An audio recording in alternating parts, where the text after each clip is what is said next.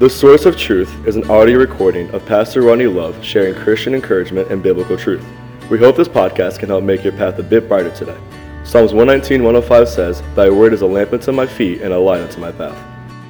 Psalm chapter 70 this morning. We're going to take a few minutes and look into God's word in one specific particular area in this passage. And I tell you, this passage, even as I was studying it this morning, it was one of those that I just sat and just looking, saying, Lord, where do we go? What application? And there's a very simple, I read one commentator, great application.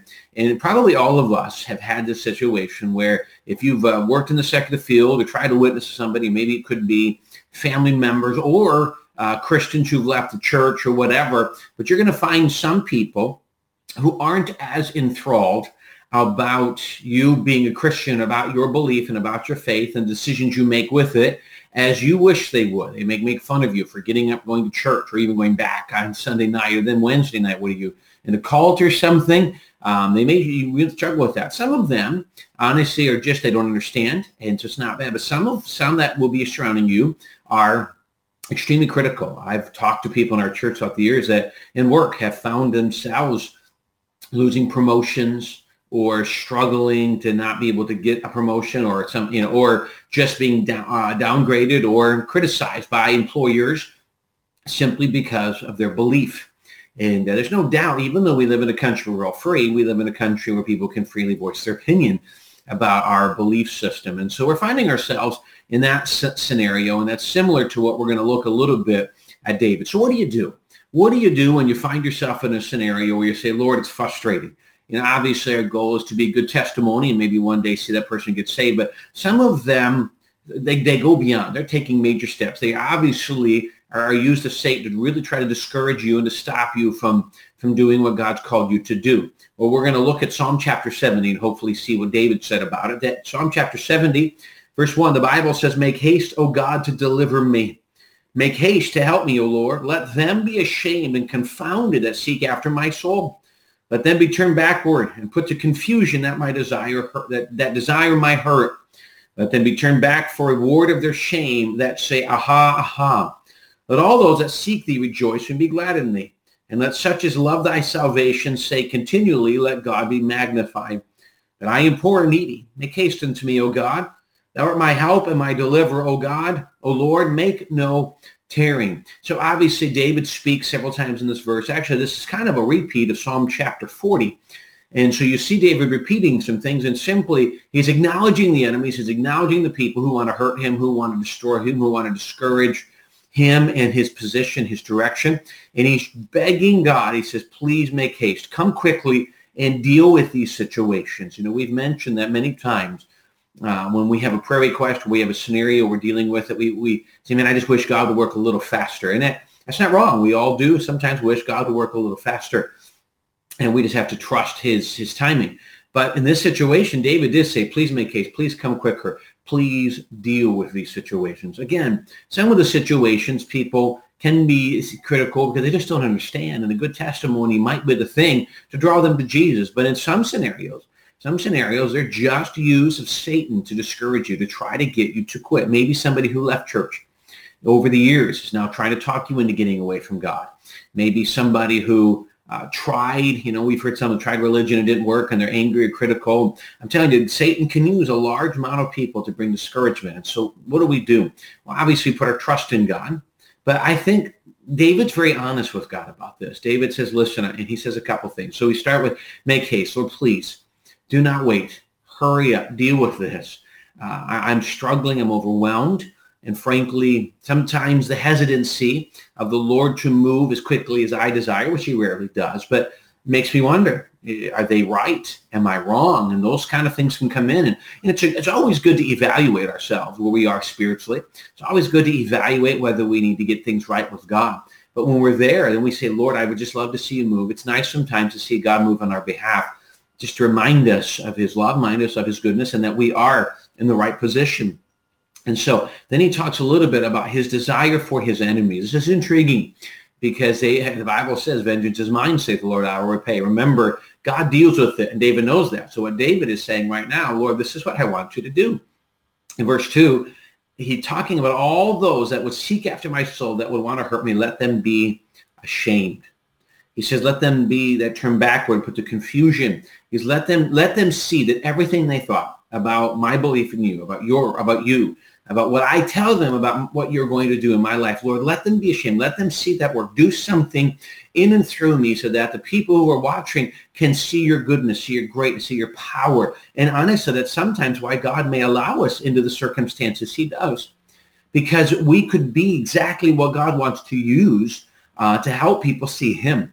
It's not always easy. See, it doesn't seem fair. Well, very little is fair. It's not about fair. It's about whether I can be used effectively for God to minister to others, to love on others, to be encouragement to others. It's honestly what we're striving to be. Lord, use me any way you can to further your gospel, to love, to help other people see you. And so, yeah, sometimes we go through the storm so people can see how we handle the storms.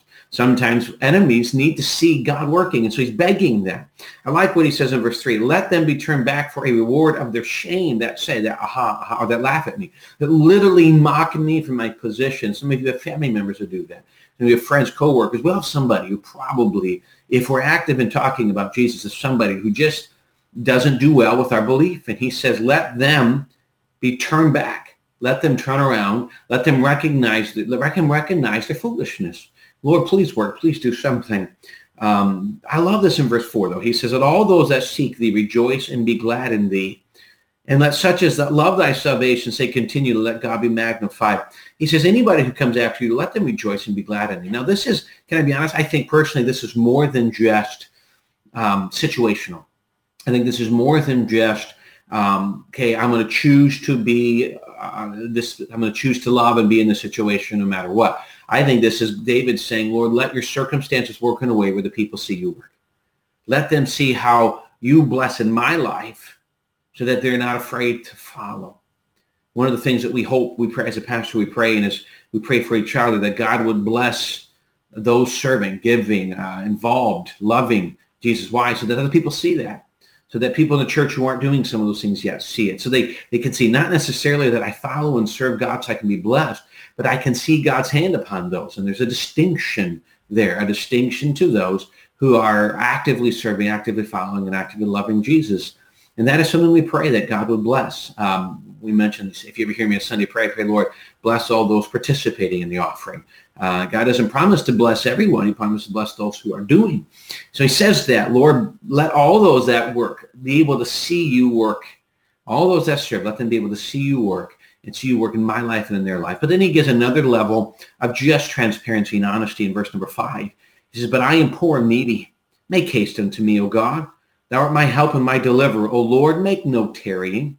He said, I'm poor and needy. I'm nothing special. I'm struggling. Lord, I'm just be honest. I'm really overwhelmed.